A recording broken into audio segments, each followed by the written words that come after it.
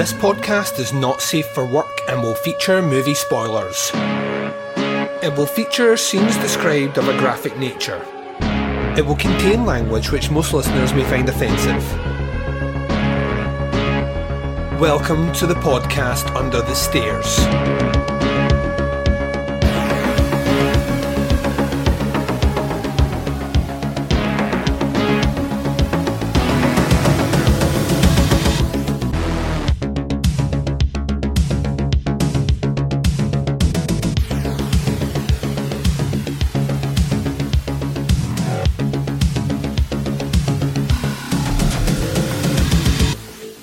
Hi everyone and welcome to the podcast Under the Stairs. This is your 88 Films Italian Collection series of reviews. We're looking at disc number 38, Watch Me When I Kill.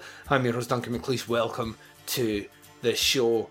That's right, disc number 38 on this episode, which closes out a fucking great week of podcast content, if I do say so myself. We had a lot of fun, didn't we? We cranked out 1994, the halfway mark of the Summer Teapot's Top 10 series. We did a special bonus review of Scary Stories to Tell in the Dark on Thursday. Yesterday, we put out the next instalment of the Choose Your Own Horror podcast review adventure looking at Thinner. And obviously, we put out the next 4 movie choices of where we can take that series beyond. And I look forward to seeing what you guys come back with. Obviously, today is the Italian Collection series of reviews, which means next week we have a ton of content coming up. A literal ton of content kicking off tomorrow with 1995. That's episode number 6 of the Summer Teapot's Top 10 series. We will then swing into a little episode on Thursday the 29th, which is Movie Club, with your reviews of Satan's Slaves. And then on Saturday the 31st, it is the 6th anniversary episode for the podcast Under the Stairs, which will contain a seance using a Ouija board, recorded live on podcast. I'm not sure if anyone's ever done it before, but if they haven't, I will be the first. And if they have, why did they not send me an email to tell me it was a terrible idea? And then we will swing into our Sunday episode, which is disc number 16 of the 88 Films Slasher Collection, or Slasher Classic Collection. We're going to be looking at Scarecrows. And that's all I got to say about that. Right, I'm going to take a very short break just now. You're going to hear promos for shows that I love. You're going to hear the trailer for Watch Me When I Kill. When we return, we're discussing disc number 38 of the 88 Films Italian Collection series. All that and more coming right up right after this. Hello, this is The Doom Show. Keep on keeping on and keep on trucking, America. We don't listen to our feedback because we don't get any. The truth hurts. I just alienated the 2 people that give us constant feedback. Sorry, guys. That's gotta go. That's gotta go in there. So on the show, we talk about giallo movies and slasher movies and cult movies. Sometimes we even talk about Cameron Mitchell and his movies. I am Richard. Who are you? I'm Brad, the guy that's not Richard, or Jeffrey, or Simon. That's right, we have 4 people, and we always talk at once, except to each other. Jeffrey lives up north. Simon lives across the world. Richard lives in Penis, Alabama. Hello, This is The Doom Show is a proud member of the Legion Podcast Network. Check out the other shows on legionpodcast.com. You can check out more Hello, This is The Doom Show at hellodoomshow.podomatic.com or at doomedmoviethon.com. Check for our Amazon exclusive Hello, This is The Doom Show cookbook. Do you like hot dogs? We got them. Do you like mac and cheese? We got it. Do you like cheddar? We have it. Actually, we don't. No cheddar. Just Colby. Colby Jack. Hello, this is The Doom Show. We never gave up on you because you never gave up on us. Wow.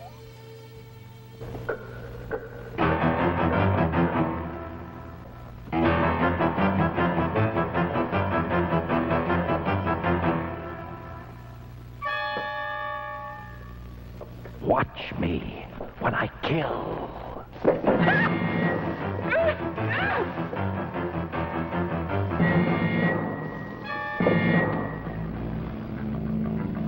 Prepare yourself for shock after shock, for horror beyond belief, and spine-tingling suspense that never lets go. Turn them back on. I'm still in here.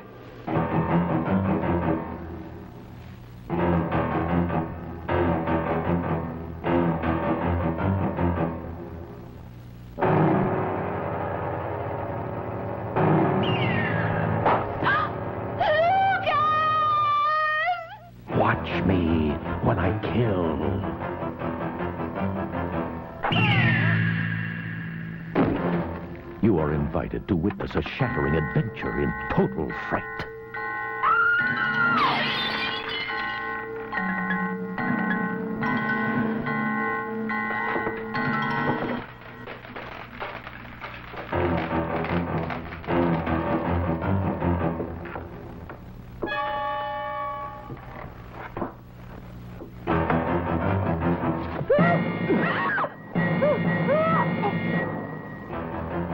You have never experienced the sheer terror, the menacing suspense that awaits you when you see Watch Me When I Kill.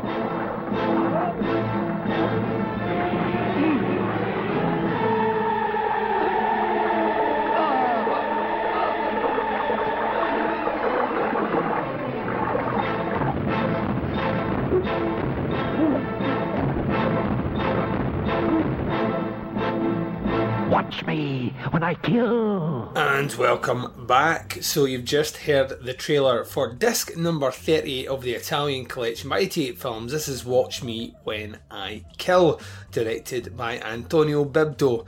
The kind of biog stuff on the 88 Films website reads as thusly. It says, Antonio Bibdo, the man who won understandable cult acclaim with his stylish stalker thriller Bloodstained Shadow from 1978, helmed one of the defining giallo shockers in 1977's nightmarish Watch Me When I Kill. For fans of the Yellow Peril, Golden Age, Italian black glove killer mayhem, it doesn't get any better than this suspenseful murder mystery which follows an animalistic knife-happy maniac as he cuts and drowns his victims to prohibit a historic secret emerging. Exactly why the bodies are piling up confuses the authorities, but the reasoning behind the sudden slash-em-up activity proves both jarring and jaggedly horrible. And look out for an appearance from legendary Italian genre veteran Paolo Malcio of The House by the Cemetery, New York Ripper, and a sizzling soundtrack from the Artpod Rockers' Trans-European Express. Even seasoned giallo buffs are sure to embrace the many thrills and chills of Watch Me When I Kill, remastered in 4K by the Euro gore-embracing enthusiasts at 88 Films. The special features on this disc is a newly transferred 4K restoration from the original negative, an uncompressed English LPCM mono, uncompressed Italian LPCM mono with newly translated English subtitles, Danza Macabra and Mendelssohn in Jüdischen Museum Berlin, 2 short films shot by director Antonio Bibdo, interview with academic Mikkel Koven, and a restoration comparison. The technical specs on the disc is region lock to region B, the audio is dual mono LPCM 2.0, the picture is 1080p HD 185.1, the runtime is about an hour and a half, and the languages are both English and Italian with English subtitles. So this is a movie I am familiar with. I've seen this one a couple of times before actually, but I've never seen it in its Blu-ray form, and I've never seen it actually look this good. I suppose we should probably acknowledge that 88 Films once again did a really good job with the restoration. It's not brilliant compared to other 4Ks, but what I do appreciate about it is that they have, from what I would guess is deliberately left in a bit of that grain to give it a bit of oomph, to make it look a bit more like of the time, but very, very clean. The colours are bright and they pop. But like I say, you need a bit of that grain for a movie such as this. It needs that little something which is going to give it its gnarliness. If you take too much of that away, I think you detrimentally impact the movie itself. I mean, I've seen this movie, the first time I saw it was a rip online. I've seen it on YouTube as well, and most recently on DVD when we did the Summer Teapots Top 10 series looking at the 70s. Watch Me When I Kill was in consideration for that as well, so I checked that one out back then. So it's a movie, like I say, that I'm familiar with quite a bit. Interestingly enough, not as sleazy as I remember it being. I remember this one being a lot sleazier than it actually is. What I love about Watch Me When I Kill is that I think first and foremost, its mystery is actually really good. When you compare it with other giallo of the time, the giallo subgenre tends to have an issue when it comes to the murder mysteries. The longer the series went on, the more preposterous the murder mystery became, the more outlandish the kills were, and then to the extreme, the more preposterous it became to try and work out who the killer actually was, and the reveal seldom made sense. In fact, most of the time you would have a tagged on scene at the end where the police and maybe the survivor would sit down and recap everything that happened in the film, just so you, the audience, knew how ridiculous things were, so you weren't leaving the cinema going, huh? Because that was a possibility. There are a few giallos that I deeply, deeply, deeply love that by the time they finish, if I think about it too much, my brain starts to hurt, because it makes zero fucking sense. Absolutely no sense at all. In the case of this one, Watch Me When I Kill has a really cohesive mystery that actually does feel satisfying and does feel kind of tied up in a nice neat bow at the end. I mean, the end in itself, the very, very end of the movie, is a bit of a cop-out. You get that occasionally in movies like this where they're like, how do we finish it? Kill each other. Yeah, maybe. Fine.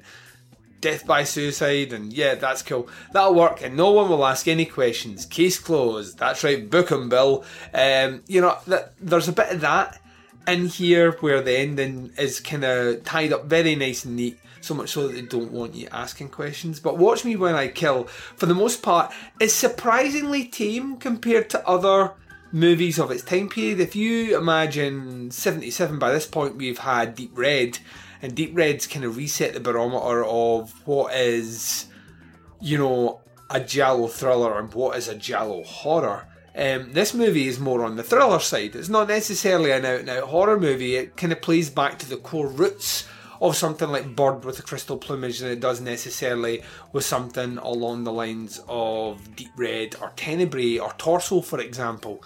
So it's a bit tame in those respects, but the kills themselves are actually pretty vicious. There is a kind of oven death sequence in here which evokes what was the name of that movie now? Is it Absurd? There's a bit of that in here which felt a bit like what? And then there's a couple of kind of gnarlier kind of slashy kills which I think are done really, really well. The acting's surprisingly good as well, which I know my voice kind of goes high pitched there, but at this time period, once again, you're just not looking for that. So when it happens, it's slightly surprising. That I thought that was quite interesting. And then you have this really cool soundtrack coming in from Trans Europe Express. And it works. It surprisingly works. At this time period, once again, Goblin's already started doing Deep Red. So it's like we need to get prog rockers in to score our movies now. Because that's what the Italians did. If something sold well, rather than trying to work out why it sold well, what they would do is they would tick all the bases. So, the kills have to be vicious, because the kills in that movie were vicious, but they also had a prog band scoring them, so let's have that in there. And can we also have a flashback scene that does this, and can we have this, and this? So it becomes a template. It's why they copied so many Hollywood movies and had so many amazing rip-offs, but there's a slightly off-kilter approach to how they rip off something, which I deeply, deeply love.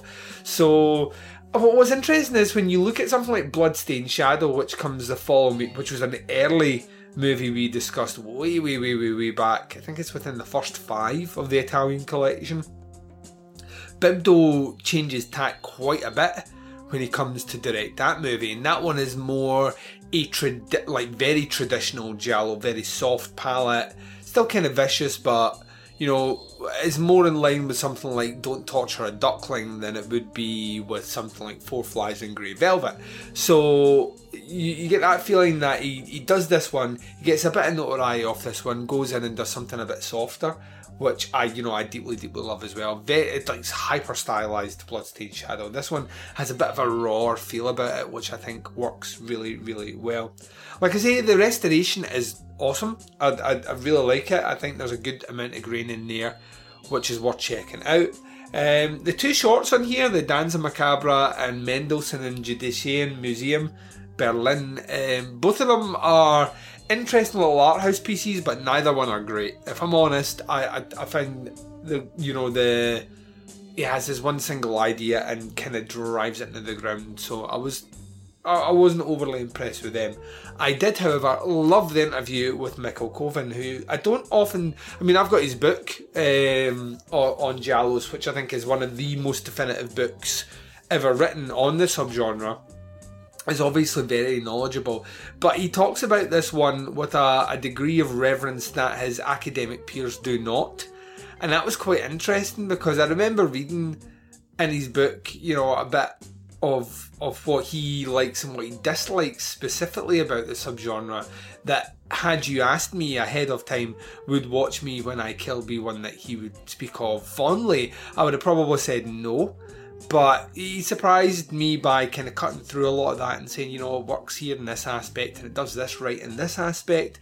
And, you know, what he appreciated about it, interestingly enough, is a lot of what I appreciated about the movie, which is, at its kind of core, it's a really good murder mystery, and I enjoy those sort of things. Those are the kind of bedrock of my youth. I watched a ton of Agatha Christie, I had a lot of love for fictional crime novels and stuff like that. So it's why I probably love the genre as much as I do, and why I overlook so many of the glaring flaws, is that first and foremost I'm a lover of that kind of style of stories. So Watch Me When I Kill does that really, really, really well.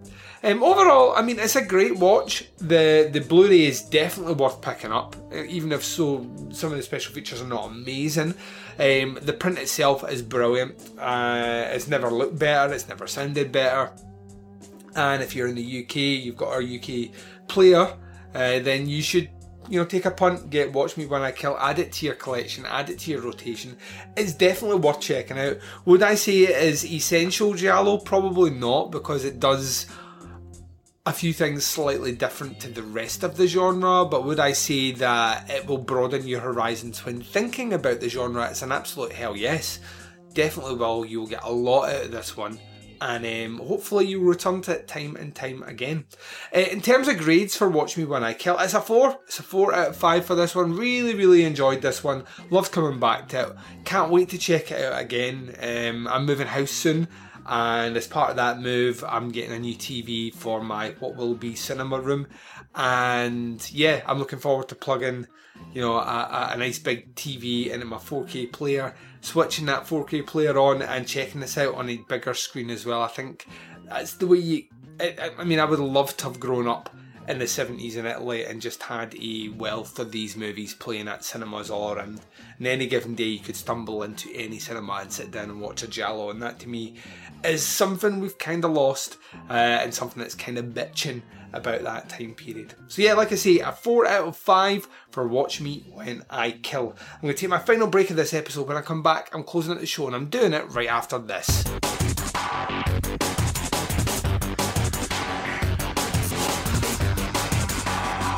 You're listening to the podcast Under the Stairs. And you've been listening to the podcast Under the Stairs. This has been your 88 Films Italian Collection series of reviews, looking at disc number 38, Watch Me When I Kill. In 3 weeks' time, we will tackle disc number 39, and I have been looking forward to this, ladies and gents, for oh so very long. You ain't going to find a person happier than this guy here to say that disc number 39 is Lucio Fulci's A Cat in the Brain. Oh, it's time, I can't wait. According to the 88 Films website, it says, the master of Italian horror, Lucio Fulci, stars as Lucio Fulci, a filmmaker with a reputation for gruesome horror films. His body of work has started to plague his mental state, and he is haunted by the grotesque set pieces his mind has conjured up during his career. His psychiatrist Egon Schwartz, played by David L. Thompson, uses a hypnotised Fulci as an avatar to carry out his own disturbed fantasies in hopes of ruining the master's reputation once and for all. The most personal film in his career, A Cat in the Brain, is essential viewing for any self-respecting fan of Lucio Fulci. This nightmarish satire on Italian horror cinema is a fascinating insight into one of horror cinema's most endearing figures. Rediscover this neglected gem today thanks to the stunning HD presentation from 88 Films. The special features, where to begin on this one?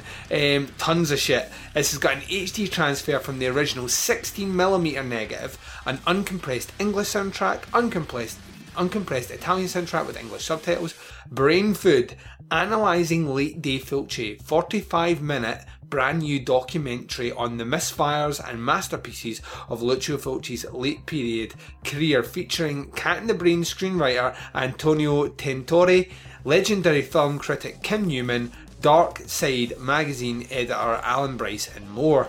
You also have Fabio Frizzi live in Hollywood from the 2nd of October 2015 and the trailer. The technical specs is region locked to region B because I think Grindhouse, well on it, I don't know why I'm saying I think, Grindhouse put the Blu-ray restoration out in the States, and I'll probably do a comparison between the two when we do a review. So this is region locked B, audio is LPCM 2.0, picture is 1080p HD 166.1, the runtime is about an hour and a half, the language is English and Italian and subtitles are English, and that is what you have to look forward to, ladies and gents. Next Sunday though, remember we alternate these up, you will have 88 Films Slasher time. We're going to be doing the Slasher Classics when we look at Scarecrow, which is disc number 16. There's a multitude of ways to check out podcasts under the stairs as always as you come across, and check us out on Apple Podcasts. Subscribe to the feed, that way you get the shows as and when they drop, and leave us a rating and a review. It's the best way to support us on that platform. You can also check us out on Stitcher Smart Radio, SoundCloud, Google Play, TuneIn and Spotify. Visit our website by going to tputscast.com, and while you're at it, why not shell out and buy some merch? Posters and pins can be purchased from the podcast under the stairs. They can indeed. That money comes back and helps us. You go to tputscast.bigcartel.com. Whew, there we go. Let's do some social media. You can check us out on Facebook. You can go to the Facebook group page and interact with other listeners by going to facebook.com/groups/tputscast. If you're not interested in any of that shite, all you want to know is when the shows are dropping. Occasionally check out a live stream or a Thursday. It's facebook.com/tputscast. You can interact with myself and the Baz in the twin prongs of social media sexiness. Instagram and Twitter both can be followed at tputscast. And please come across and check us out on the Flick Chat app. We've got over 70 followers on that page now. It's kind of fucking amazing.